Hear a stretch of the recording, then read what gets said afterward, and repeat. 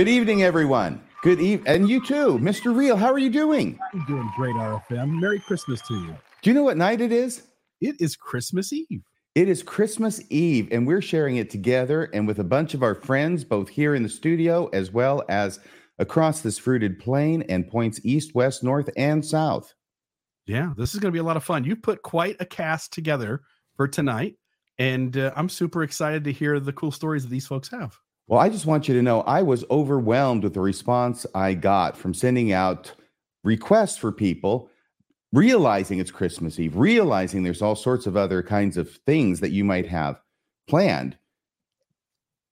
So many people showed up, and we're going to have them on tonight.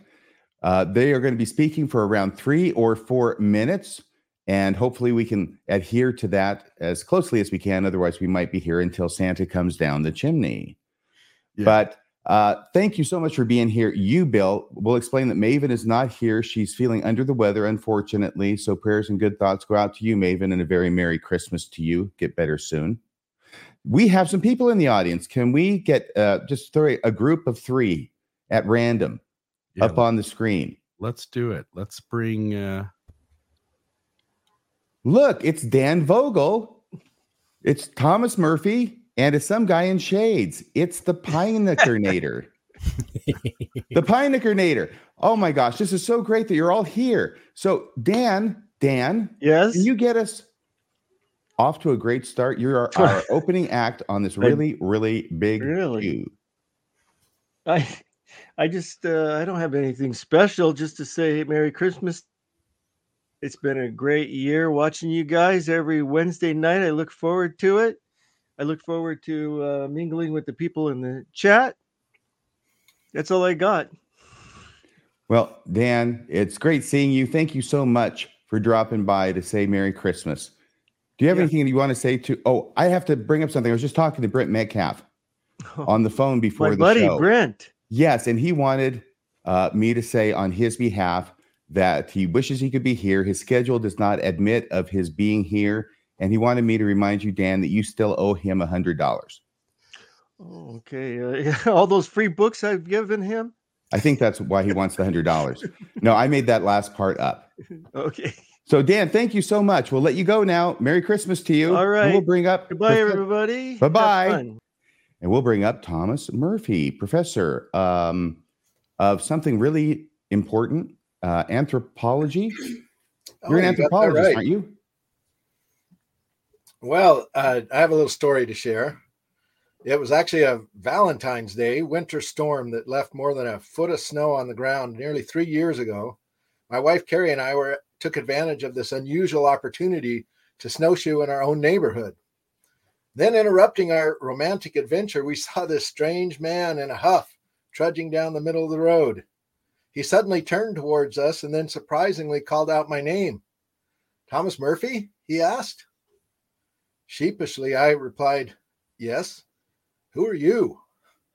"Radio Free Mormon," he replied. My first thought was panic. Am I behind enemy lines?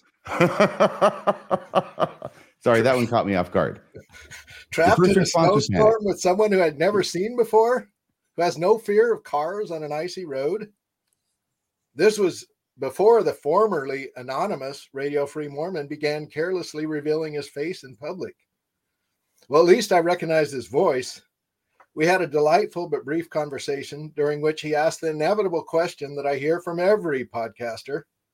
Would you be willing to come on my show to talk about DNA and the Book of Mormon? I was actually an avid listener to his show, so I hesitated to say no. Instead, I suggested that I might be willing to talk about some new research I was doing on 19th century representations of the Iroquois, the indigenous people of upstate New York, in the Book of Mormon. This began a long series of texts and phone calls with RFM, repeatedly asking me to talk about DNA. It finally culminated in Mormonism Live episode 72, entitled Neophytes and Lamanites. We discussed instead my new work on representations of Iroquois neophytes, the indigenous people of upstate New York who have some interesting stories of their own about how Mormons came to be. I subsequently accepted a request from Bill Reel to come back on Mormonism Live for episode 103 to talk about the Third Convention, a Mexican Mormon schismatic group from the 1930s. Once again, not to discuss DNA and the Book of Mormon. So today, I have a Christmas Eve present for RFM. Let's talk about DNA and the Book of Mormon in the 1 minute or so I have left of my allotted time. It turns out there is no DNA evidence to support the Book of Mormon's claim that the ancestors of American Indians came from the ancient Near East. 22 years ago, I wrote the first peer-reviewed article, Lamanite Genesis, Genealogy, and Genetics, that drew from the newly emerging scientific field of molecular anthropology to comment on the historical claims of the Book of Mormon. 21 years ago, on the day before Thanksgiving, my stake president, Matthew Latimer, said he didn't like the conclusions in Lamanite Genesis, Genealogy, and Genetics. Unless I was willing to change my already published conclusions, he threatened to schedule a disciplinary council to try me for apostasy. Now, that was about the dumbest PR move that the church could have made. I said, let's go right ahead and schedule it. The sooner the better. He scheduled it for an early weekend in the following month of December 2002. By then, the press had had a heyday. It turned out I was right. DNA shows that Native American ancestors were in the Americas tens of thousands of years before the events described in the Book of Mormon, and that their closest relatives are found in North and East Asia, not the Near East. To avert a media catastrophe already well underway, President Latimer canceled the disciplinary council. A few years later, the church changed the Word of God, or at least the introduction to it. Now, on Christmas Eve, 22 years later, there is still no DNA evidence to support the Book of Mormon's historical claims. There you go, RFM. I finally talked about DNA and the Book of Mormon on your show. Merry Christmas. Thank you so much, Professor Murphy. Well, this is the season of hope, so perhaps this coming year we'll get that DNA evidence. You just wait. Thank you so much for being here, Tom. Merry Christmas to you. Merry Christmas. And now in the lineup is Steve Pinecker, but we see that Cheryl Bruno, noted author scholar, has joined us as well. She'll be up right after Pinecker. Pinecker, no, sorry, you're not getting off the hook. He's pointing at Cheryl. Cheryl, do you want to go before Steve? You're welcome to go. No, go ahead. I want to hear what Steve has to say. Yes, I think we all want to hear what Steve has to say. Steve, the born-again Christian, trying to put Christ back into Christians, I understand. That's right. And by the way, Rob Meldrum, Thomas Murphy, Rob Meldrum says hi. Went and saw the Book of Mormon movie, The Oath, with Rob Meldrum last time I was out in Utah, and looking forward to doing something with Thomas and Rod. So how'd you like it? It wasn't really good. It was a very unfortunate film. There's some parts of it that was kind of cool, but yeah, there's a lot to unpack there. Okay. Well, we'll unpack it another time. I just wanted to get your hot take on The Oath. Proceed, please. So RFM was so nice to invite me to come on a special episode for Christmas Eve. And the first thing I thought of was, and by the way, the reason why I'm wearing sunglasses, folks, is this is an all-star cavalcade of Mormon scholars and influencers and YouTubers. And I'm really honored and privileged to be invited onto the program. So he sends me this email. I said, you know what? I was thinking about it. Most of my life, I've suffered from SAD, seasonal affective disorder. And the holidays really, really sucked for me for most of my life. I've suffered depression since basically middle school. And only over the last 2.5 years or so since I started my YouTube channel has my depression and anxiety and stress subsided. And one of the great blessings of doing this channel was 2 years ago, I did my very first Christmas special on my channel. And I got all decked up in all my gay apparel and my regalia. And I had a really good time doing some Christmas stuff. And then did a Christmas watch along with Rebecca Biblioteca and my friend Nick Jones of the legendary rock and roll podcast, Pod of Thunder. And we got permission from BYU Films to do a watch along of Christmas Snows, Christmas Winds, which is a fantastic book and was produced by BYU Films. But the reason why I came on was because last year I was on this new upstart channel called Mormonish. I think I was their 5th guest. And the kids over there at Mormonish decided they were going to do their little thing, and I thought I'd help them out. And we did a special Christmas episode. And they asked, I said, how can people who have recently transitioned out of Mormonism or faith, like I was an atheist for like 12 years, how can they cope with the holidays? Because it's a very difficult thing. And I said, the key thing that I was able to do with building my channel was building a community. And a few weeks ago, I've had some stressors happen in my life, and I posted that on social media, and I had people, including Radio Free Mormon, call me. And so I have this community, this support system of people. So the reason I came on was because there are a lot of you right now, this time of year really sucks. And I want to tell you that you have a community. You have a place for people. You can reach out to me. People reach out to me all the time. Reach out to all of us.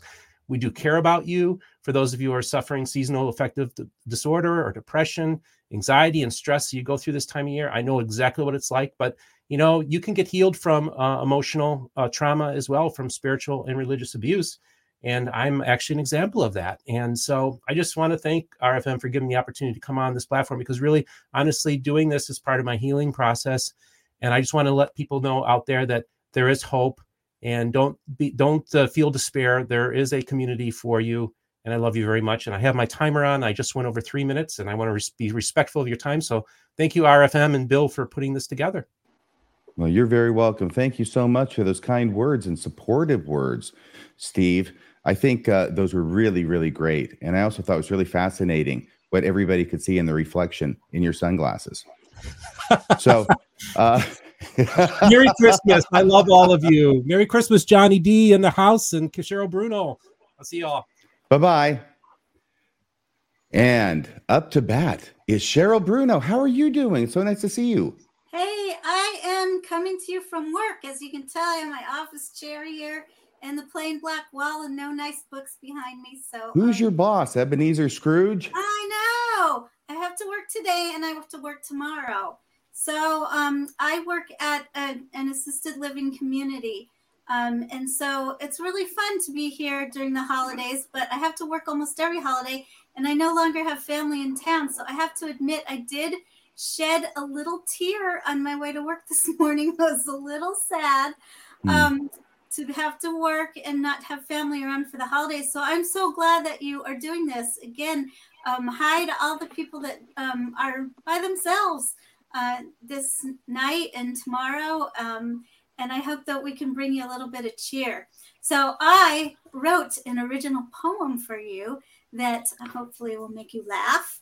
And I have, through this past year, I've encountered kind of a historical drift that you'll see that I'll talk about in my poem. And it's kind of a spoof on 'Twas the Night Before Christmas. And I just found out a couple of hours ago that 'Twas the Night Before Christmas is a really appropriate poem to have used, because there's some historical discrepancy on who wrote that poem. It was published in the newspaper anonymously in 1822, I think. And in 1844, a man named Clement Clark Moore claimed the authorship, and he published it in a book of poems. But then a little bit later, a man, the family of Henry Livingston Jr., who was deceased, claimed that he wrote the poem. So no one really knows who wrote the poem. And it's kind of a historical mystery. So you'll see how appropriate that is when I start reading my original takeoff on 'Twas the Night Before Christmas. I can't wait. 'Twas the night before Christmas in a quaint little town. A debate stirred the air as the sun settled down. In the glow of the moonlight, a topic took flight, the tale of Joseph Smith and his unions, to be polite. Some argue with fervor, a chorus they sing, that Joseph had multiple wedding rings. Polygamy, they claim, was a practice he knew, a secret, they say, he kept from public view. A droll little mouth drawn up in debate, as scholars and saints all ponder this fate. Mamma in her kerchief, and I in my cap, mused on the issue and all the claptrap. When out on the lawn there arose such a clatter, in defense of the prophet and the polygamy matter. Monogamists say that Joseph was pure and deny that he even had one paramour. These faithful stand firm with unwavering zeal. Their Joseph could never have started this deal. But what to our wondering eyes should appear but a host of false friends, his good name to besmear. Now, Brigham, William Clayton, now Willard John T. It was Heber C. Kimball, Orson and Parley P. From England to Maine, all the way to Nauvoo. They made up their stories and convinced women, too. This historical record is actually fuzzy, leaving scholars and faithful alike a bit muzzy. Some point to documents, diaries, and more, while others say context is what we ignore. Now, I heard that in minutes right after my story, that Denver Snuffer will come in his glory. He'll lay his finger aside of his nose and tell us how Joseph was clean as a rose. I'll shake when I laugh like a bowl full of jelly, but Denver and others are sincere as tortelli. The night will go long. This debate will rage on, a theological clash where firm lines are drawn. In all of this turmoil, can peace ever be found amidst all these arguments echoing round? History's a puzzle, a tapestry rare, woven with fibers of doubt and despair. In the clash of opinions, can peace find its way? In the spirit of Christmas, what can we all say? Whether Joseph practiced polygamy or not, may goodwill prevail and history be sought.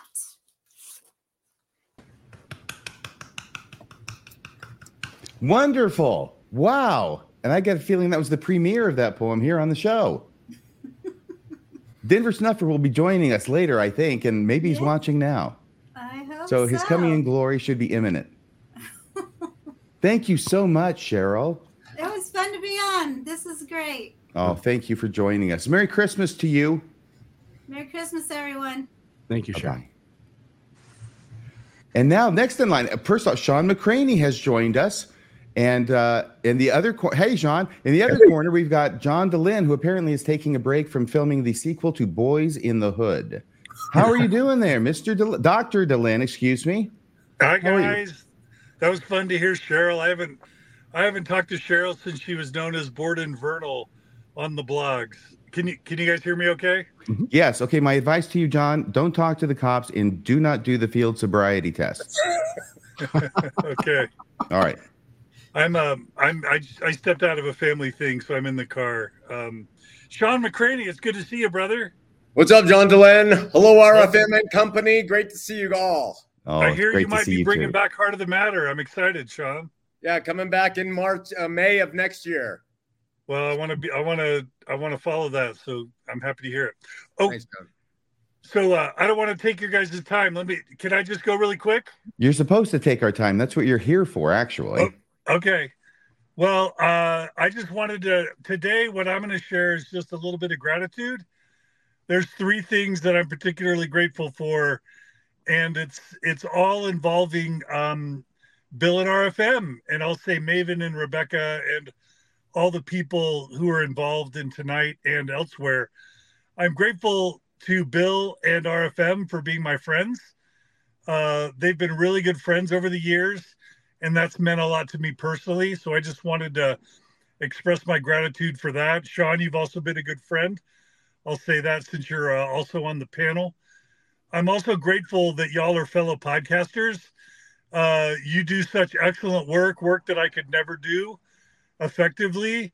And I'm so happy that the community has Radio Free Mormon and Bill Reel and all the podcasts that are a part of your network. And I mean that very sincerely. I know it means a lot to a lot of people. When people tell me they don't listen to Mormon stories, but they love Mormonism Live or Radio Free Mormon, it actually makes me really happy, because what I want is, when I go away, a really vibrant community, and you guys help me know that that's going to happen. So, and then I'm really grateful for the community you guys develop, because you guys are able to develop community just like this show, or like the way the Mormonism Live community comes back every week. It's a really powerful network community where people matter to each other. And, I think experts have proven that the act of ingredient of religion is community. And so if and when people lose their religion, they still need community. And I've tried to build community and have had a hard time doing it, but it's really fun to see what y'all have done and are doing today. So those are the three grateful things I'm for, and that's all I got. Well, wonderful. Thank you so much for joining us tonight, John DeLynn. I'll tell you that was great, especially the part about me. And, you know, do people really come up to you and tell you that they don't listen to Mormon stories, but they love Mormonism Live? Just follow Reddit. It's there all the time. It's like John DeLynn's old news. It's all about Bill Reel and RFM. Because that's what I tell people too. Good. I don't listen to Mormon stories, but I love Mormonism Live. I'm right there with you, brother. No, I kid because I love. Thank you so much, John DeLynn. You can get back into your party now. Give everybody the best for me, please. Who's that at the bottom left? It's me, John. My eyes aren't working. Summer Rain. Oh, Summer. Hey, Summer. Hey, John. Merry Christmas. Merry Christmas. You guys are the best. Take care, okay? All right. Bye-bye. Merry Christmas to you. You can't blame him for not being able to see somebody on the screen. It looked like he was in the pitch dark there. I know. I was surprised he got his hands out of the cuffs. Just hold on 2 minutes, officer. I have a commitment. I gotta do this 3 minutes. Yeah. I gotta talk to my lawyer, get the advice. Don't talk, don't do anything. Summer, good to see you. Sean McCraney is up here. He looks like Father Christmas. My goodness. Don't you have some presents to be delivering? I'm working on it. I've gained the weight. I've got the beard. I'm working on it hard. And by the way, that beard is looking good on you, handsome. Mm-hmm. Look at that. Well, thank you very much. You're talking to me then. Thank you. Yes, I am. The others are lacking beards. Near Summer. Look, some things my mind goes there, but my mouth says, I'm not following you on this one. Yeah. So is it my turn? Yes, please, Sean. Listen, I just want to, Summer, I don't know, hope I haven't jumped in front of Summer, but I've been out of the game. I'm the old man. I've been out of the LDS game for 10 years now. And I want to thank RFM and crew for having a safety net for people at a precarious time of life. If you're in a ministry here in Utah, you know that the holiday seasons can really rip people apart for various reasons. So grateful to RFM and Bill Reel and the whole thing, all visitors, everybody who's presented. That Christmas song, The Little Drummer Boy, comes to mind. I don't have much to offer. In fact, I don't have anything funny to offer. The only thing I can offer is the insights I have gained in the last 10 years of devoted study to try to figure out what all this stuff is about. And the only thing I can do is offer a prayer to everybody in a non-denominational, non-religious way. And so that's what I want to do tonight, and just petition the power that governs whatever it is in your world. If you're Buddhist or Hindu or Catholic or Mormon or Baptist, it doesn't matter from what I can tell anymore. I just petition that power, who I believe's name is Yahweh, and I petition Yahweh in his name that he will bless every single person, whether they have faith or not, because it's irrelevant. You don't earn it. He does it. And there is a power, I suggest, that loves all people, all presenters, and every single listener, and he's with you. I lift up the people who struggle with poverty and loneliness and sadness and depression, suicidal ideations, homosexuals, LGBTQIA, pedophiles, people who break the law and people who keep it, religious folk and non-religious folk, atheists and theists alike. I lift every single person up because they are all part of a world that he loves. And I submit to any listener right now that he loves you and that he is there. And I pray that his blessings will be bestowed upon every single listener somehow in some way. I can't tell you how to believe, what to believe. You decide that for yourself. But I can tell you this from what I've seen. There's no judgment. There's no hell. All of it's been overcome, and there's no fear. live your good life, follow the way you want, and I'm sure he will bless you. Finally, I want to mention Cheryl Bruno has written, like most of you, I've read a few books about Mormonism. I think her book, Method Infinite, is the best book ever written on the subject of Mormonism and its foundations and what and who built it. So RFM and crew, thank you so much. And I really appreciate you letting this old man come on your show. Thank you so much, Sean.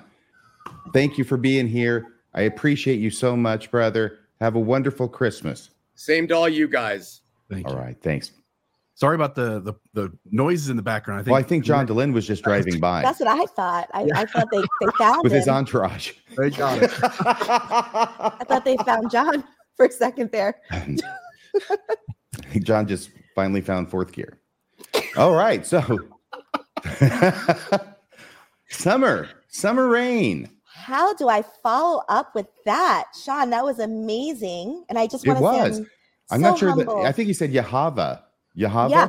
Yes, it reminded me of the line from a movie about I ate his liver with Yahava beans and a nice Chianti.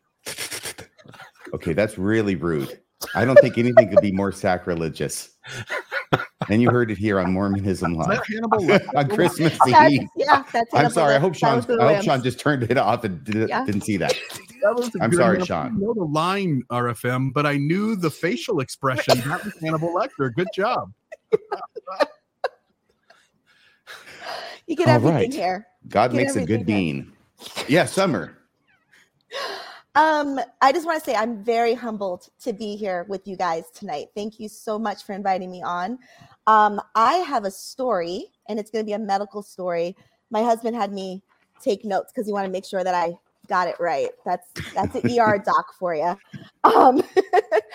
But so my husband, when he was in residency, he worked in the city, and he would do rotations out in the urban community. And this day, a kid around 16, 17 years old comes in. He's in shock. He's not talking much, but he says he got shot. So my husband's like, wow, he's not really freaking out, but he does do a precursory look around, and he sees he has a gunshot wound right here in his tricep, but there's no exit wound. He sees a bullet hole here. He sees a little scratch right here on his shoulder, and a little blood right outside of his ear, but that's it.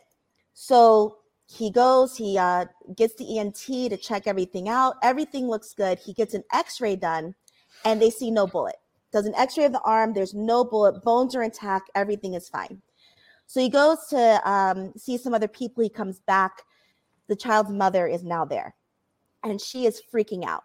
She says, I see some blood outside my son's ear. I'm sure there's a bullet in his ear. My husband says, no, ma'am, calm down. I understand this is a very stressful situation, but the ENT checked it out. The eardrum is intact. There's nothing going on there. It's not in the ear. We don't know where the bullet went because we don't see an exit wound. The mother says, well, what about the scratch right here? The bullet couldn't come out of there? He says, no, that's not possible because the bones are intact. Everything is fine. I need you to calm down, ma'am. So he goes to do other things. The kid now is starting to feel a little woozy. He has a little bit of a headache. He starts to throw up. So my husband says, I wonder if he has a concussion. Let's go ahead and get a CT scan. He goes in, gets a CT scan. And do you guys have that slide, that picture? Yes, we do. This is what comes up on the CT. You see that earring there is a .45 caliber bullet. Most powerful handgun ever made. So what ended up happening was the kid was walking down the street. He heard gunshots. He put his hand up like this. The bullet went through his arm, went up through his shoulder without breaking a bone, came out through that scratch they saw on the thing, hit his ear, went through the ear canal without breaking his eardrum, and lodged at the base of his skull above his ear, and was just sitting there. So the best part of the story was that my husband had to go back in and tell the mother, you do not have a medical degree, and I'm a third-year resident. but you know more medicine than I do. And around this time of year, Christmas time, I tell my husband, people say father knows best, but remember, mothers are always right. Thank you so much, Summer. It's like a magic bullet. That's what I say. I always say that. I said after it went in his ear, it went and killed JFK because it was ridiculous. It did all these crazy things. So thank you again, guys, for having me here. I just wanted to give you a really fun, crazy, entertaining medical story, and have a wonderful Christmas, great New Year. And thank you for doing this, Bill and RFM. Thank you so much for joining us. Merry Christmas to you, Summer. Merry Christmas. Bye-bye. And now we've got some more people who've joined us in our festivities. There's John Lundwall. Do you like Jonathan Lundwall, or is it John? Whatever you got. Professor. Professor, doctor, sovereign lord, whatever. And then over there in the other corner of the ring, we have Colby and Cammie Reddish. Hi, RFM. Hi, Bill. Hi, John. Good to see you as well. Merry Christmas Eve. Oh, Merry Christmas Eve to you too. We're going to go right to Professor Lundwall now, and he's going to share some pictures and tell us what he thinks about this Yuletide Christmas season. Well, happy Christmas Eve, happy Winter's Eve. I thought I'd just share a couple photographs. I've been asked, where will you go? What will you do? I spent a lot of time in the deserts of Utah and the American Southwest, and I just returned actually from filming winter solstice sunrise from a sky house and a solar viewing shrine from the Fremont. There you go. I have 4 photographs that these I've taken. They're single shot images, almost no Photoshop involved. And so I thought I'd just share what I like to do when I have my camera out in the desert. So, Professor Lundwall, yes, that tree doesn't shine like that naturally, does it? I almost died taking that shot. There's a real story behind here. I lit the tree with battery operated Christmas lights, and then I had to get there at 2 a.m. I had a remote to turn them on, but the batteries froze. So I had to walk out there. That's an 800-foot cliff the tree's on. So I had to walk out there and change the batteries in about minus 10 degrees at 2:30 in the morning. So anyway, great shot, though. Next picture. It's beautiful. This is a pit house. It's a reconstructed pit house, Fremont Indian State Park. I like taking photographs that wed heaven and earth. And I went there to try to get a shot of the ladder pointing up into the sky, but I saw the snow sparkle reflecting the stars in the sky, and I thought, that's my shot. So I'm laying in 6 to 8 inches of snow. I didn't have a blanket. My camera's an inch above the snowpack. The ladder's slightly out of focus because I have to manually focus, and every time I breathe, my camera would fog over. So I took like 200 shots, and they were all out of focus. Anyway, metaphor for my life. I still love the shot. Next picture. This is Fajada Butte in Chaco Canyon, New Mexico. At the top of Fajada Butte is actually a beautiful solar shrine. During the solstices and equinoxes, the sun dagger is cast on a petroglyph on that shrine, and they don't let people go up there anymore, but I was able to get the Milky Way vertical above the butte. Actually a difficult shot to get. So, and last slide. Is there a last slide?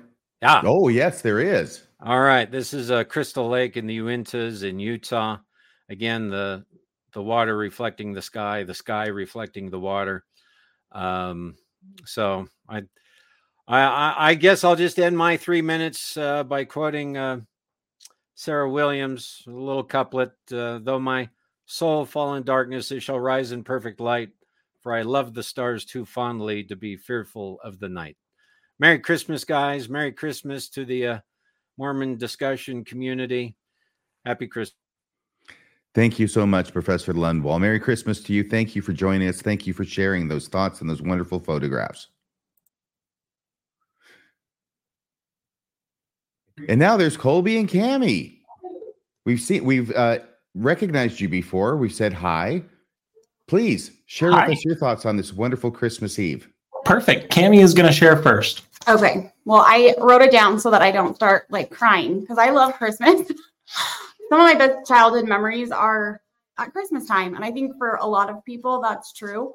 But when we found that like a belief in Christ couldn't exist for us, I worried that our kids wouldn't get that same Christmas magic that I had as a kid and that a lot of people experience. But it didn't take long to realize that that magic is still there and it's still stronger in a lot of ways, because no matter what you believe, that kindness is real and the excitement and the anticipation is real and the relationships and the feelings of love are real. And it turns out I like living in a way where I can focus more on the people around me. At the beginning of this big change for us, which I think anyone who's gone through what people call a faith crisis or kind of re-examined what they believe, it's hard not to feel broken or alone or scared or lied to. But the things that I believed my whole life, I felt like they were taken from me. But now that I've experienced what it's like without, I feel grateful every day for the peace that comes from letting go of those stories. And I gained the most valuable thing, which is just a sound epistemology. If you listen to Colby, you know that's what he talks about so much, because it has guided us to where we are now. And it is so valuable to know that you can move forward. And it really is a gift. And it comes with a piece that I didn't know existed, but it's out there. And so if anyone else is still in the weeds of figuring out who you are or what you want, or if you're feeling alone and broken or lost, I know that that piece is there. Peace can be kind of a silly word, and I kind of get triggered by it a little bit, but that is the closest thing that I can use to describe the feeling that you get when you know that you can move forward in a way that feels right and that feels good. Like it feels good to know that there's a way to believe in things that is, I don't know, sound. That makes sense. So I guess happy holidays. I'll let Colby talk now. That's probably Thank you so much. Thanks a lot, Cammie. That was really, really wonderful and very meaningful. Now, Colby, I just want to know how did you go about wrapping a sound epistemology? How did I go about wrapping that? Yes, when you gave it to Cammie as a gift. Well, I wrapped it with an R, not with a W. It was an epistemology wrap, RFM. I'll do it for you sometime. Bravo. Very good. Well, I just wanted to share my thoughts on Christmas Eve. Christmas Eve has always been a little bit of a somber holiday for me. And that's in part because my grandfather, who I'm very close to, lost his father on December 23rd when he was just 8 years old. And my great-grandfather, who passed away, he was a bishop at the time. He was a bishop in Pocatello, Idaho. And they were returning home from a last-minute trip to from the temple in Idaho Falls at the time. And they were hit, and my great-grandfather was killed by a drunk driver. And the same accident left my great-grandmother severely injured with 5 young boys. And so my grandfather has always shared this story with us every Christmas Eve that I can remember. And so in part because of this, and in part because of my love of Charles Dickens' A Christmas Carol, I have always viewed Christmas Eve as my best chance to reflect on the passage of time and the gratitude I feel for the life that I have. And it is often the time that I connect to the feelings that are hard and uncomfortable for me. Last Christmas was my first Christmas without a belief in Christianity, and it was extremely difficult for me. So the biggest message I wanted to share tonight with your audience, RFM and Bill, is that whoever you are in the world, wherever you are in your faith journey, and whoever you are, I hope that you're able to connect to the things that mean the most to you this Christmas.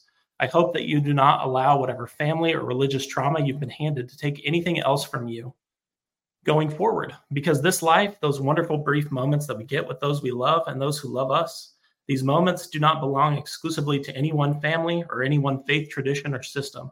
And I can promise for those of you that are new to doing Christmas without a belief in Christ, it does get better.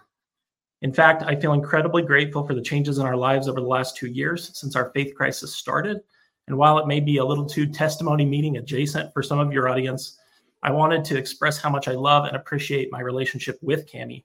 There are no words to fully express how I feel about her and about our kids. Losing my belief in our eternal marriage has made every single moment with her so much more magical and so much something I appreciate so much more. So wherever your audience is today in this world, whatever they believe, whoever they love, I want to express that I hope they make that limited time matter through the choices that they make. And Merry Christmas Eve. Thank you so much, Colby. Wonderfully put. Wonderfully put. Thank you very much. Merry Christmas to you, Colby. Merry Christmas to you, Cammie. Thank you for joining the show. Thank you. And now we have on the screen Martine. Martine Derrick. Hello. How are you? Okay. And there's also Jim Bennett. I think I'm on too early, aren't I? No, you're fine because we have you on the screen just so you can sit there and we can all look at you while we're listening. No, well, but Martine is going to go next, and then we'll hear from Jim Bennett. Yeah, Martine, I think, is next. So, Martine, what a fabulous decor you've got going there behind you. I've got St. Nicholas, see, because I grew up with St. Nicholas, so I have a little St. Nicholas over my shoulder. Yes, and that's been ever small. since you were very young, isn't it? Mm-hmm. Yeah. In fact, can you describe these people in this photograph? I can describe two of them. One is the great saint, as my mother always referred to him, St. Nicholas.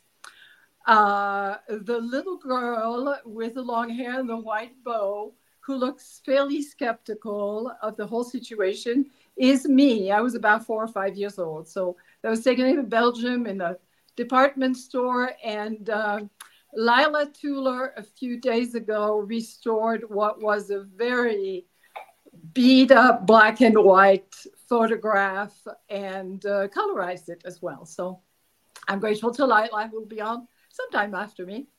I love the photograph. I understand you've got a story to tell us, which is actually going to give us a big insight into how it is that President Nelson is such a wonderful speaker. Yes, I do. Okay, so here it goes. In the summer of 1995, our family moved back to Salt Lake after spending nearly 20 years in Baton Rouge, Louisiana.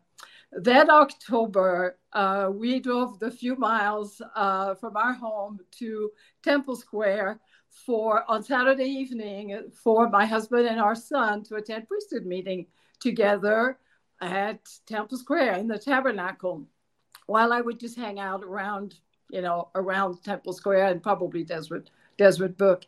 As I was milling around outside the doors of the Tabernacle, I recognized a former ward member from our ward in Baton Rouge. He was a man in his early 30s, and he happened to be the technical director at that time for music and the spoken word and general conference, and pretty much anything else that the choir did or that the church did. So we chatted a little bit, and I had watched conference that morning, so that was Saturday morning, and I said, hey, I just noticed something this morning. I was watching Elder Scott speak, Richard Scott, member of the 12, and I said, I don't know why, but I've never noticed that before. I noticed he doesn't seem to use the teleprompter. He looks so intently into the camera. And this friend said, you're right, Elder Scott doesn't use the teleprompter. He records his talks ahead of time, and then he memorizes them first, he records them, and so he has a little tape recorder in his suit pocket and a little earpiece, and so he knows his talk, but if he gets stuck somewhere, he's got a prompter, his own little prompter. And he said, and by the way, there's another member of the 12 who does the same thing. That's Elder Nelson. Well, we had moved a couple of blocks from Elder Nelson's home, north of it, and our two wards met in the same ward building. So we were sister wards, as it's called. And Elder Nelson was the speaker the Sunday before Christmas every single year. The program included just one speaker, and it was Elder Nelson. And so after my friend told me that, I started noticing during General Conference that I could see Elder Nelson come to the podium with his hand in his pocket, or leave the podium and put his hand in his pocket. And I thought, yeah, there's something to that. So one Christmas, few years later, I think in the early 2000s, the early aughts, he had spoken, and I was in the choir. And as sacrament meeting concluded, I happened to be sitting right behind him. So the choir sang a closing number, the closing prayer. Everybody bowed their head, including me. But for some reason, I opened my eyes after a few seconds, and I saw now President Nelson reach into his ear and pull out his earpiece. And I sat there and I went, yes. I had proof positive that even in our joint sacrament meeting with his ward, he recorded his talk ahead of time. And that was sort of it was nice to find out that he wasn't quite the man that he was seen to be. Members would say, because he would mention members from both wards, people's accomplishments in that talk. He would recap his travel year and what he and his wife had been doing, and family, all of his daughters. So I know that some of us used to say, wow, he doesn't really know our ward. He seems to be so up to date on what's going on, and he remembers people's names so well. And anyway, so now you sort of know the rest of the story. I have watched more President Nelson talks the last few days to see what I can catch. And unfortunately, I didn't get close enough to see whether he has stopped doing that, or if he has, when he did it, when maybe, he sort of gave up and started reading the teleprompter like everybody else. So, well, great catch. Story, except it was in a Christmas sacrament meeting that I got the nice little moment, the actual. Oh yes, he's taking it out. There it is. It's like spotting Santa. Yes, on Christmas. It was fantastic. I understand Boyd K. Packer would have done the same thing, except he didn't think it was appropriate to touch his little prompter. Good one. Just saying. Thank you, Martine. Thank you so much for joining us. Joyeux Noël à tous. And you're another one. Thank you so much. Merry Christmas to you. Merry Christmas. And now we've got Jim Bennett down below. He's next up. And on deck, we've got Natasha Helfer. How are you doing? Good. Happy to be with you all. Oh my gosh. Christmas Eve. It's so great to see you. By the way, while Jim's going to sing for us a song of his own. Too, but he will sound better than me. I wouldn't count on it necessarily. Yeah. He's got a harmonica. Is that a harmonica in front of your face? It is. And I've got a guitar that's out of shot. If I stand up, should I sing like this? And a drum on your back and cymbals strapped between your knees. I'm Dick Van Dyke in Mary Poppins. All he's missing is a monkey in a box, right? That's right. Oh my gosh. Well, hey, don't spoil the finale. All right. So Jim, this is going to be great. And then we'll have Natasha. Let's hear it. Let's hear it. Let's hear the spiritual hymn you've come up with. Just quickly, this is a song that I wrote. It's based on a true story. And it happened in this Christmas of 2006. This is called The Miracle of the Christmas Poo. Here we go.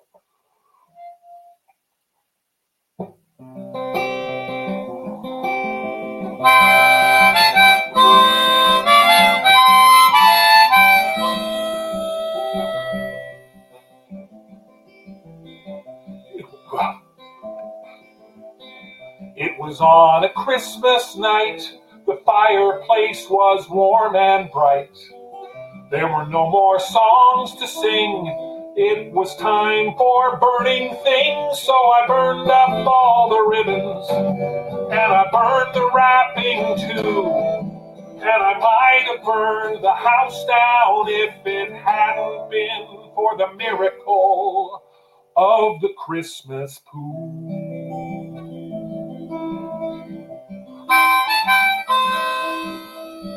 The kids had gone to bed in turn. I'd run out of things to burn. So I threw the ash away. It was time to hit the hay. So I dreamed of all my presents that were red and green and blue. But I never dreamed of dreaming I would owe my life to the miracle of the Christmas pool. Christmas pool. It was 3 a.m. on Boxing Day that the baby began to cry. Threw off my covers straight away, and I went to find out why. He had filled his diaper, he could have filled up too. His back and legs were covered in the miracle of the Christmas pool.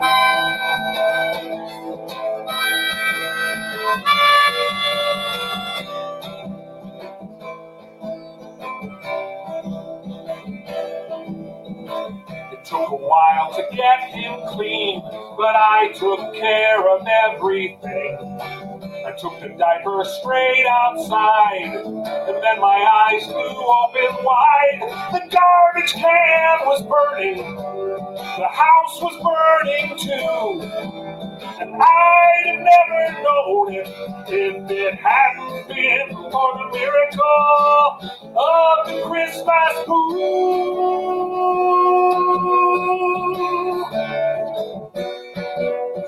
I covered up the flames with snow and pondered on the things I know. I know that heaven's watching me.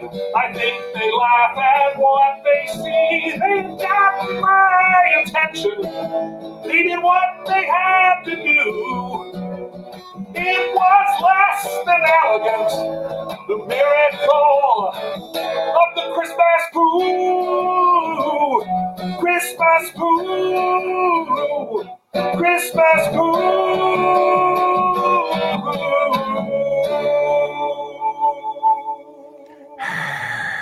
Thank you very much.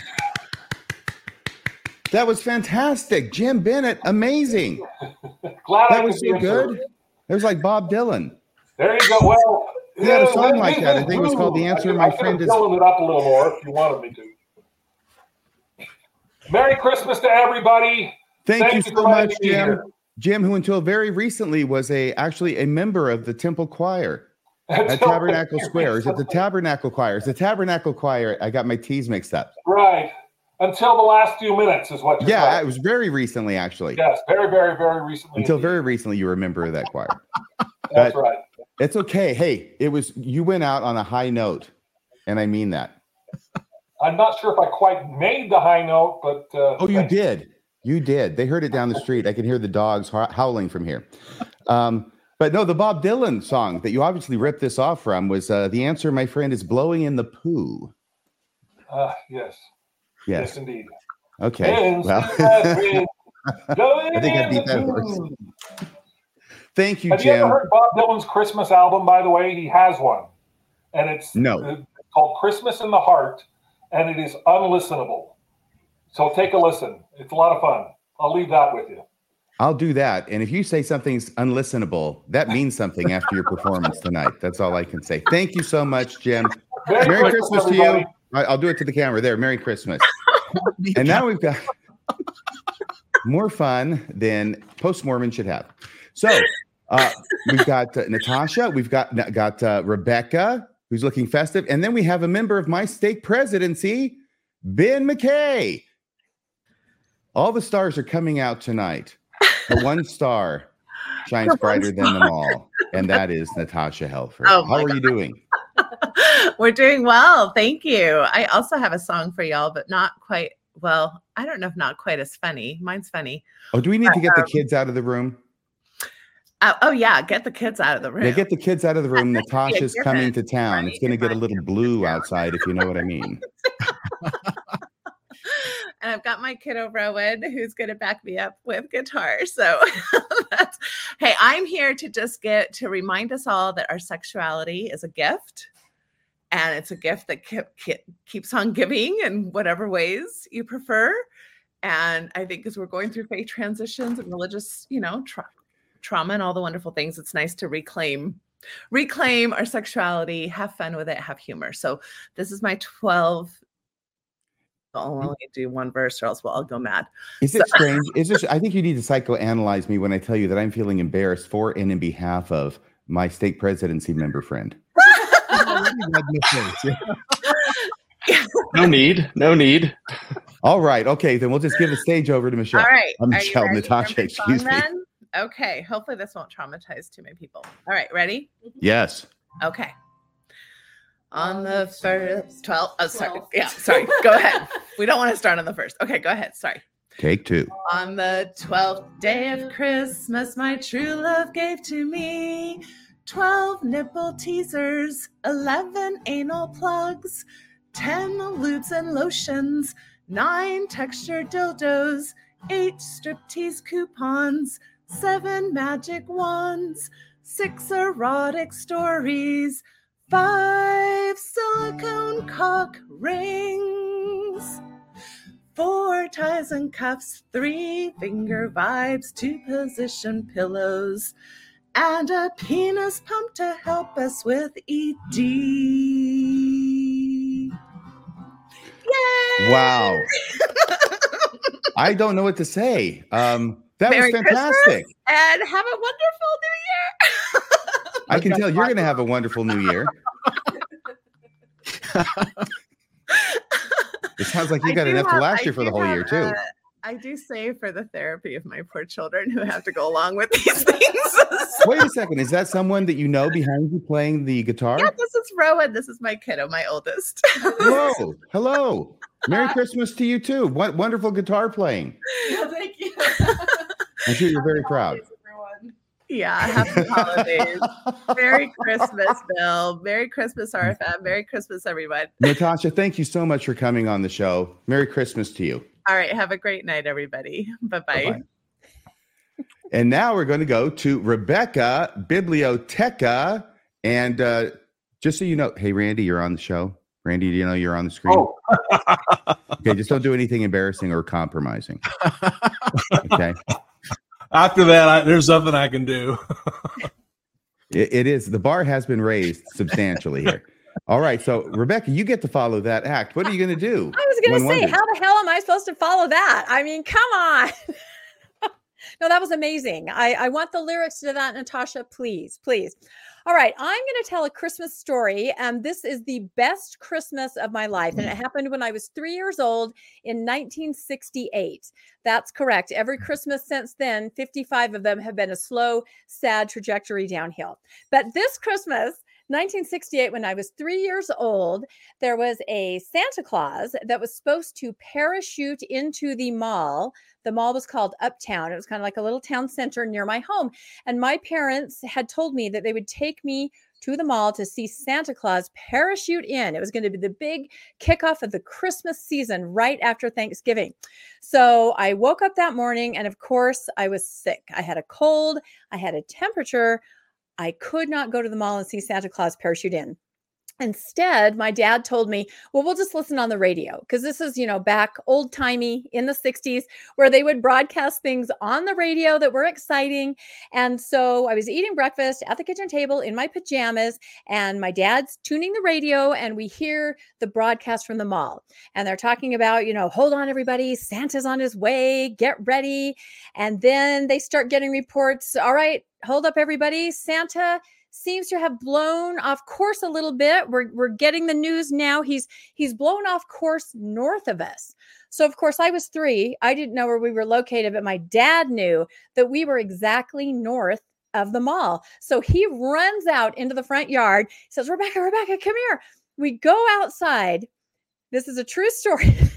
Santa Claus, who I could not go see at the mall because I was sick, is parachuting down toward my house. So behind my house, there's an empty field, and there are 3 yards that have a field behind them. So it's a pretty large tract of land. And I'm guessing that's where Santa was aiming for once he realized he wasn't going to make where he was supposed to hit at the mall. So Santa Claus literally crash landed in that field adjacent to an elementary school field in my backyard.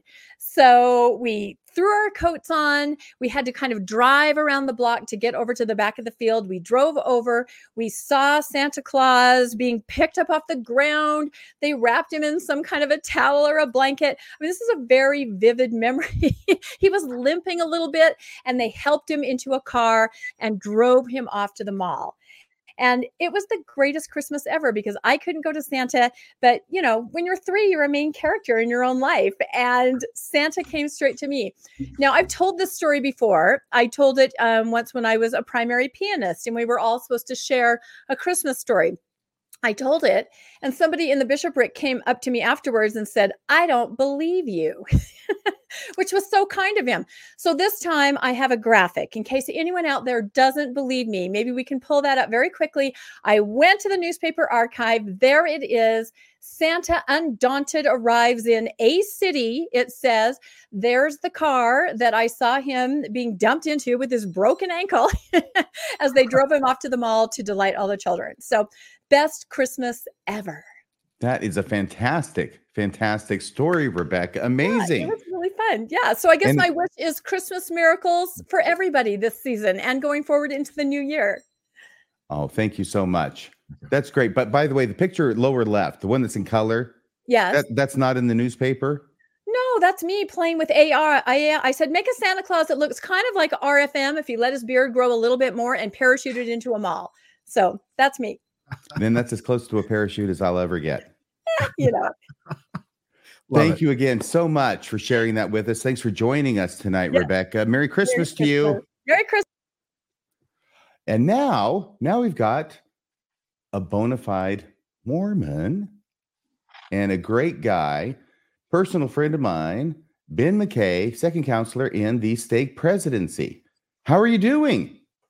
Doing well. How are you guys doing? Sounds like you're doing great. We are covering the gamut tonight. We've got guests from every possible stripe of Mormon, post-Mormon, whatever. And we're all here together, enjoying the spirit of the season and wishing each other well. Yes.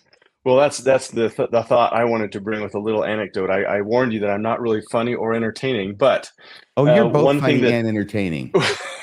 Well, that's kind of you to say. One thing that I remember from Christmas growing up, my maternal grandfather died a staunch atheist and viewed Christmas as sort of a cultural or traditional holiday. And so my mom told me the story of when on Christmas Eve, what they would do, they would decorate the Christmas tree on Christmas Eve, because he would go to the Christmas tree farms or stores or lots, right, where they sold Christmas trees, after they had all closed for the night, and thought, well, I'm just going to get a Christmas tree from the lot without having to pay for it, thinking that he was just, recycling the tree, so to speak. And so when my mom got married, that's how she thought Christmas trees were obtained.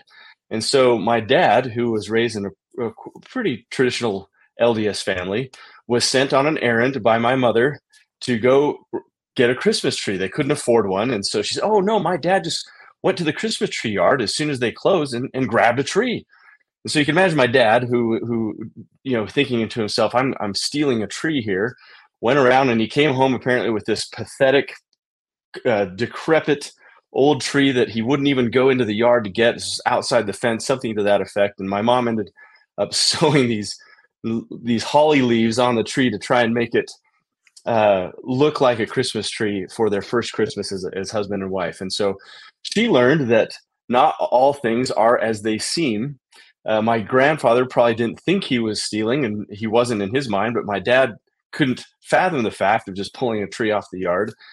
And that story helped me sort of understand what I think is a good message, like you mentioned, RFM, about Christmas, that the point is the spirit of Christmas is to wish each other well, regardless of where we come from, regardless of the cultural traditions we have, of where we're at on the faith journey. And that's my thought that I wanted to leave with you guys is just, I appreciate what you guys are doing, bringing people together to celebrate the true meaning of this season, which is well-wishing, being charitable, being kind. There's nothing better than a reminder that we can be kind to everyone, regardless of who we are. Whether we disagree, agree, we should all be able to support each other across the board. So Merry Christmas, and thanks for having me on. Thank you so much, Ben, or should I say President McKay. Hey, that has kind of That a is ring fine. to it, doesn't it? Thank you That so is just much fine. for being here. Thanks for being a friend. Seriously. Yep. Merry I appreciate our Christmas, friend. friendship, our friend. Thanks. Thank you. And so now Lila Tuller has joined us. I'm so glad she made it. I know you had to work today. Yes, I just broke the speed limit to get down the canyon to get here in time. So here I am. Well, I'm glad that you made it safely. Thank you. And in time. So I tell you what, hey, Randy, are you okay if we put Lila in front of you? She is actually in front of you on the schedule. I know you've been here since the beginning because you have no friends. I have one that they're waiting for me. Yeah, go. No, that's great. Let's hear. Are they waiting for you? Because you mentioned something about dinner reservations, right? It's okay. Let's hear from Lila. No. Let's go with Randy. Randy, you go, please, because dinner's waiting. I'm quick. Lila, great to see you. Merry Christmas, everyone. And I just want to say a couple things. First of all, I rarely disagree with John DeLynn, but I did disagree that I think we actually are building a great community, and it's been of great help to me. I'm sporting my Christmas sweater, which Mrs. Leo Fender gave to me. I worked on a book with her, and she gave this to me the Christmas Eve before she passed away. So she was actually a very fortunate part of my community and rebuilding because she's a devout Christian, and we met once a week to work on the book project. And so I get to sport that tonight. I just have some quick gifts to give, and then I'm out of here. Bill Reel, I got this for you. Next time I see you, I'm going to give it to you. It's the Rosetta Stone, and it's also a stress ball. So that next time you do a Book of Abraham episode, you can take your stress out on that. I love it. And RFM, I've been collecting magic tricks to give to you when I see you in Las Vegas. So I just want to spread Merry Christmas to everyone. And thanks for doing this.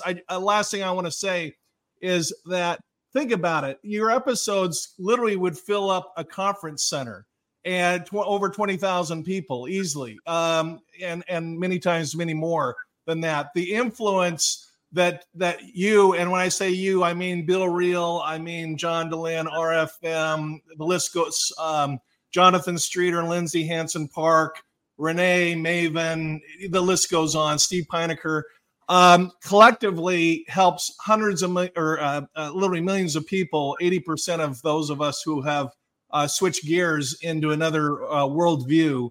And I think that the community is great. And I had a last thought, but I can't remember what it is. But Merry Christmas, everyone. Merry Christmas, Randy. Thank you, Randy.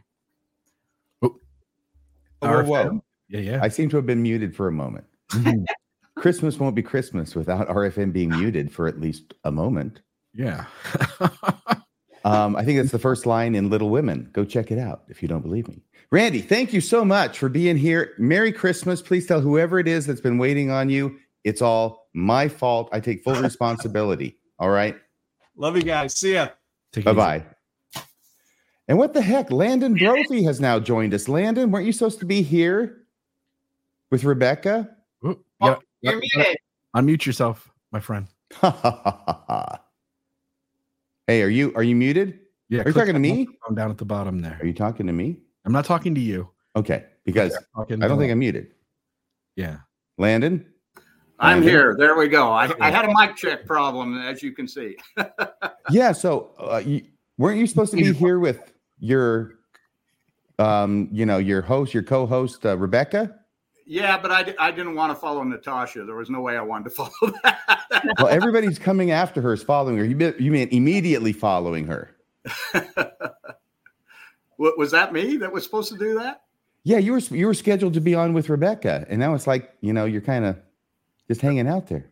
What would you like to share with us? All right. No, it's okay, because I want Lila to be our last guest. She's got a great song to play, and I know she's got to have some great comments to say about it.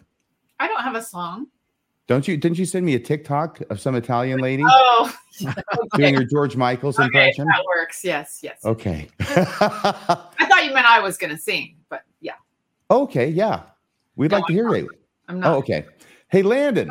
Landon. Landon, your beard and mustache are looking especially ready this evening. Yeah, they're a little reddish, kind of like the young Santa Claus, and Santa Claus Comes to Town. That's the look I'm going for. Very good. Yes, I think you succeeded. Well, there we go. I'm Mr. Heat Miser. I'm Mr. Snow. I just wanted to. I wanted to say how much I appreciate you inviting me on the show, even though I got here a little late. But I just wanted to call in and for those of you who might be alone or this might be their first Christmas alone, I wanted to especially address those people. It's been just a year. It was just after Christmas last year that my wife and I separated after 32 years of marriage. And so this year has been a little bit of a ride, and this is my first Christmas alone. And so I just wanted to, as any divorce, anyone who's been through a divorce knows, there can be some family dynamics that get injured from that. And so this year, as I was thinking about what would I say to my children, as this is my first time at this alone, I decided I'd write them a letter. I found this online. I made some changes that were specific to my situation, but I just wanted to read this letter, and I think those of you who have just recently been divorced that you might understand this. I said, guys, I know you're probably thinking about Christmas and wondering what you should get me. So I just wanted to take a minute and let you know what I want for Christmas. I want you to keep coming around. I want you to ask me questions, ask my advice, tell me your problems, ask for my opinion, ask for my help. I want you to come over and rant about your problems, rant about life, whatever. Tell me about your job, your worries, your classes. I want you to continue sharing your life with me. Come over and laugh with me or laugh at me. I don't care. Hearing you laugh is music to me. I want you to support me in what makes me happy while we work on making each other happy. I want you to spend your money making a better life for you and your children. I have the things I need. Spend your money on you. I want to see you happy and healthy. If you want to know what I want for Christmas, all I want for Christmas is a little piece of each of you throughout the year. Love, Dad. So for all of those who this is your first Christmas, or those who are with family and friends, and this podcast season that we've had our last year has been wonderful for me to give me purpose and direction as I've gone through this. All the great friends I've made over the last year doing this. I just want to say Merry Christmas and thank you so much. Well, thank you so much, Landon. That was fantastic. I really appreciate those comments, and I wish you the very best and a Merry Christmas. I'm glad you can join us tonight, because as long as we're around, pal, you never have to be lonely. Well, thank you. Love it. Thank you, Landon. Merry Christmas. And now guess who's joining us? Along with Lila, we have Denver Snuffer joining us. Is that Denver there? Yes, it's sir. A little bit fuzzy. It looks like someone could be doing a Denver Snuffer impersonation. But it is the real Denver Snuffer? I'm here. Oh, please be seated. I am. Can you hear me? Yep, I can hear you. Yes. Right. Oh my gosh, you're walking through the house. I'm not sure the video is supporting that. Around. I'm seeing if I can get a less fuzzy picture. I think that's better with the light, at least. Yeah, that looks great. I tell you what, so we're going to have Lila go next. And if you want to find any other place that you think's better, that's fine, or that's good too, okay? Don't go anywhere, though. I'll just wander about. All right. Lila Tuller. Yes. You're looking quite festive this evening. Thank you. This is my elf hat. That's what I do. I'm ready to go. All right. Okay, Bill. Yes. Hit You want me that to put it up on the screen? Okay. Okay, you ready?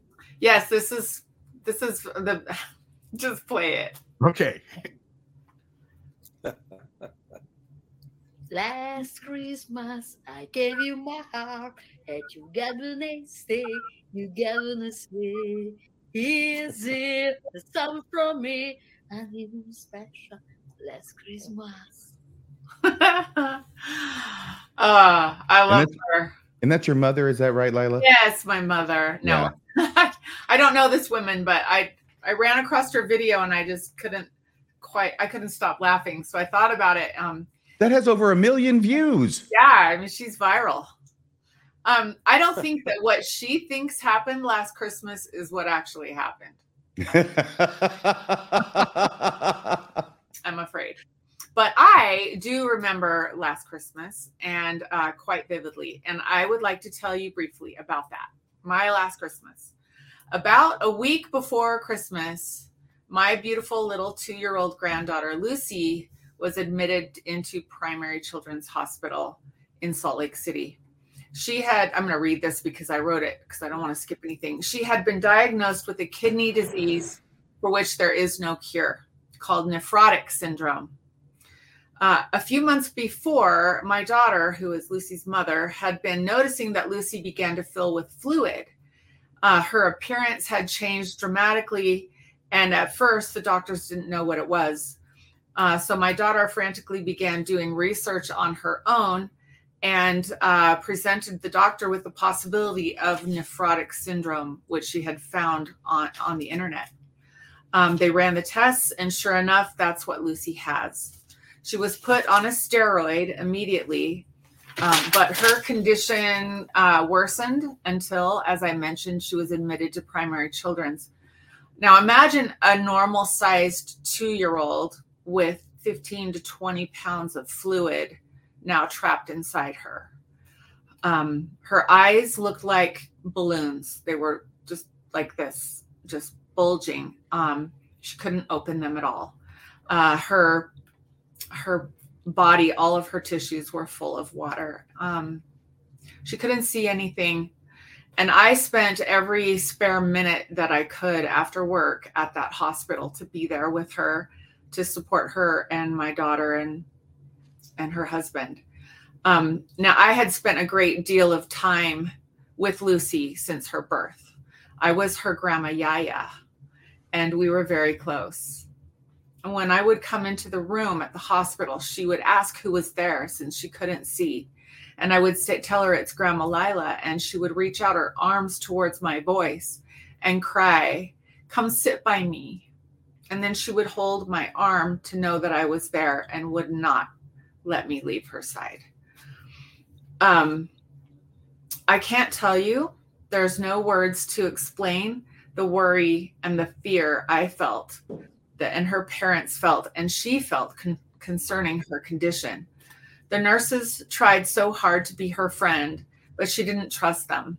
They had to draw her blood every 4 hours, which became a terrifying experience for this little girl.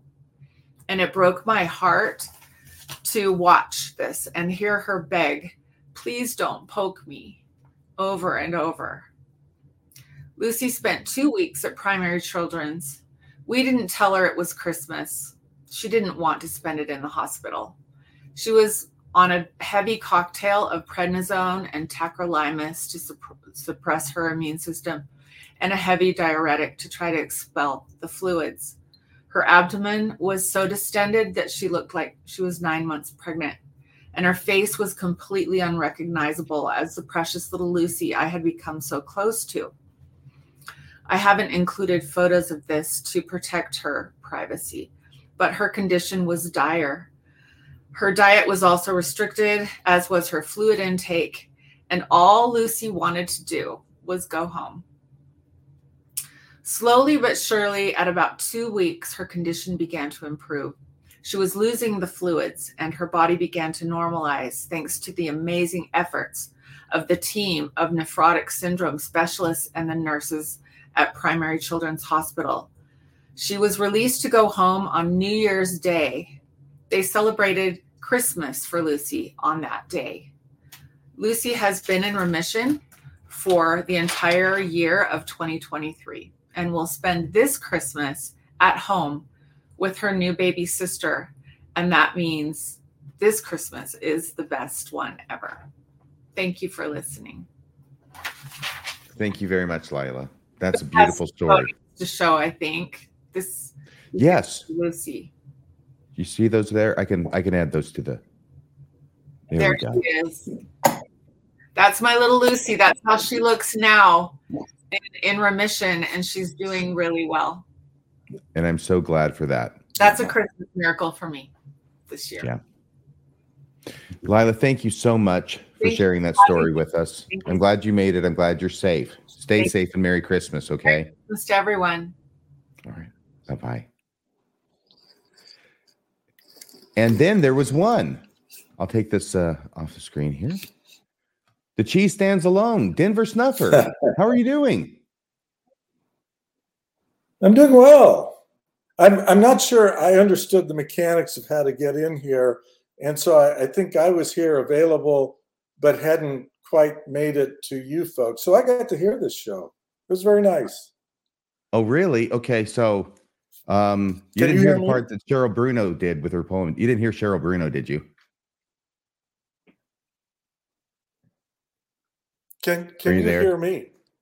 I can hear you. Can you hear me? Yes, I'm here. Can you hear me?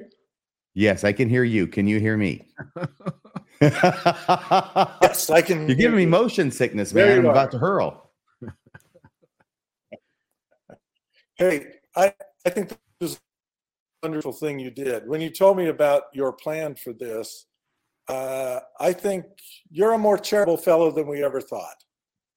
Well, don't let it get around, okay? I got a reputation to uphold. Are you hearing me? Yes, sir. I am hearing you. Are you hearing me? Hello? Okay. Yeah. Look, I think if you can give someone their Christmas wish and it doesn't take much from you, that you ought to do it. So for Cheryl Bruno, Joseph was clear as a rose. And this is Denver Snuffers Coming in Glory. I can see you. I can see Bill nod. You look rather frozen. Of course, very, very often. Yeah, you look frozen. Well, I'm in the presence of greatness. Right. Oh yeah.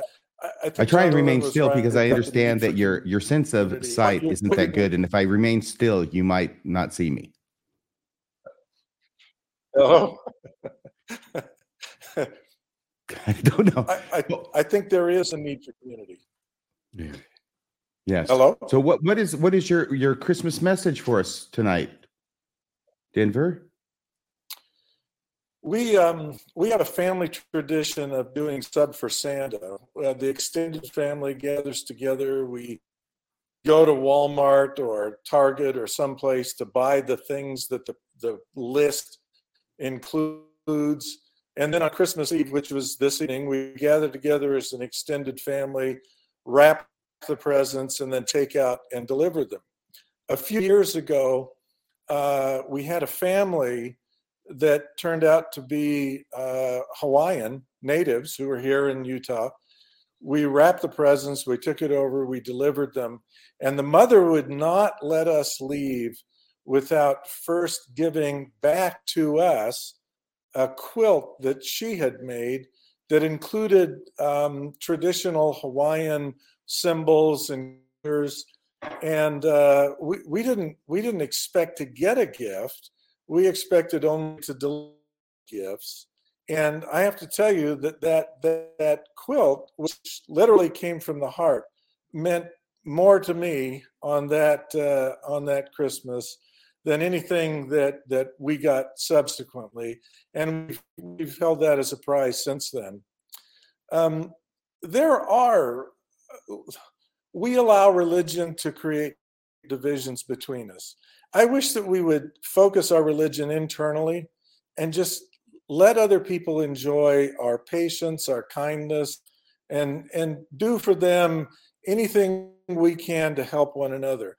To use religion as a basis to judge and dismiss and belittle, it's like Lundwall was saying, all of our lives are slightly out of focus.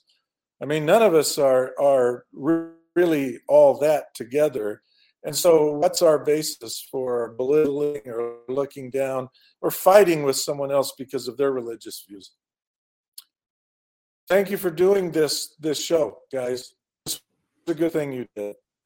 Hey, amen to everything you've said there, Denver. Thank you so much for joining us tonight on this Christmas Eve, this most hallowed time of the year, at least in my opinion.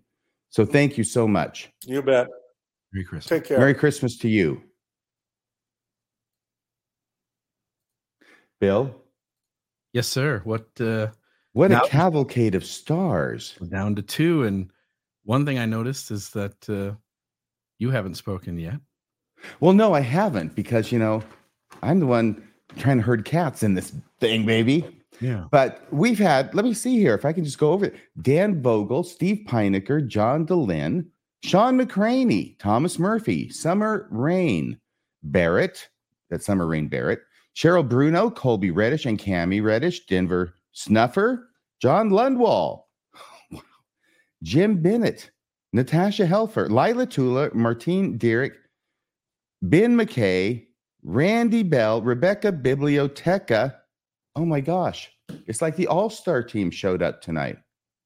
Yeah, it was quite incredible. And I'll tell you, everybody brought a different flavor. It made for sort of an inspiring variety act of sorts. Like everybody got a chance to say something from their point of view and share a story or a poem or sing a song. And it really came together beautifully. And I'm really grateful that you put this together. And if I can say it this way, I'm quite proud of you. Well, thank you. I'll try and take that in a non-patronizing sort of way. No, not patronizing. Hey, I appreciate it. I take it in the way it was meant, is what I mean. Did you have a poem that you wanted to share with the audience, Mr. I would Wheeler? I would like to read one. And so I guess without further ado, I'll do that. Let me change something up here. In the stillness of the winter night, a tale unfolds in soft moonlight. For those who've walked a path unknown, ex-Mormons feeling all alone. Through faith's crisis, a journey taken, history's hidden, truths forsaken, a sense of loss, of deep despair. Betrayal lingers in the air. Loneliness wraps its silent shroud in the absence of the faithful crowd. Yet in the shadows, strength persists, a Christmas spirit that insists.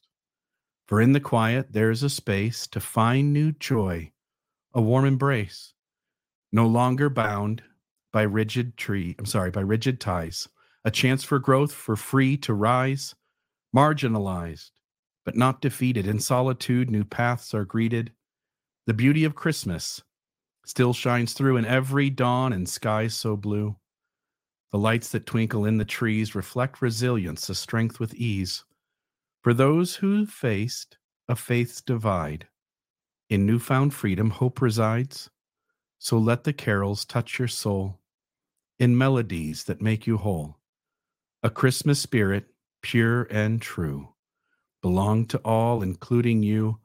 No matter where the journey leads, the Christmas love, it still exceeds the boundaries of faith now gone. A brighter path, a hopeful dawn. For in the quiet, hear the call of newfound joy, embracing all.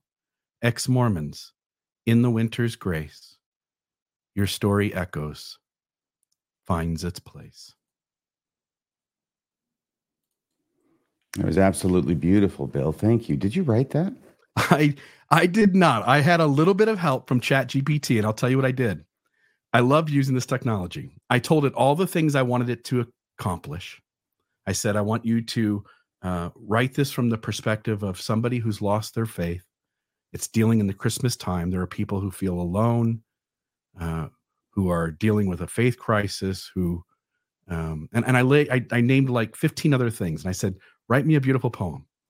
And AI does this beautiful thing where it really does have more intelligence than you and me put together. And it has the ability to sort of understand what it's trying to get at and to do it in such a way that I think most people could feel the humanity behind those words. Anyway, not me. Well, thank you very much for sharing it and creating it, because you were the heart behind it, I think. Yeah, I liked it. I had to write 4 or 5, and they all were beautiful, but that was the one I liked the most. Well, I just want you to know that we're wrapping up here. Of all the people who were scheduled to show up, everybody was able to make it except for one, and that was David Bakavoy. I had texted him a little bit ago asking, are you going to be able to join us? He said he had texted me back just a few minutes ago saying, sorry, I got stuck in prison. He teaches in prison, as I think a lot of people know. I'm glad and so finished. yeah. So I texted it back. I've heard that one before. Yeah. Yeah. Sorry, I got stuck in prison. Yeah. So thank you, Dave, because I know he would have been here, and I wanted to add that so that he could be here, at least in spirit. So thank you so much. Thank you, all of you. We've been up to around 350 people watching the show. Thank you for joining us on this Christmas Eve. Thank you for letting us share part of your Christmas Eve with you. I want to wish you the very happiest of Christmases and the best New Year ever. Thanks again.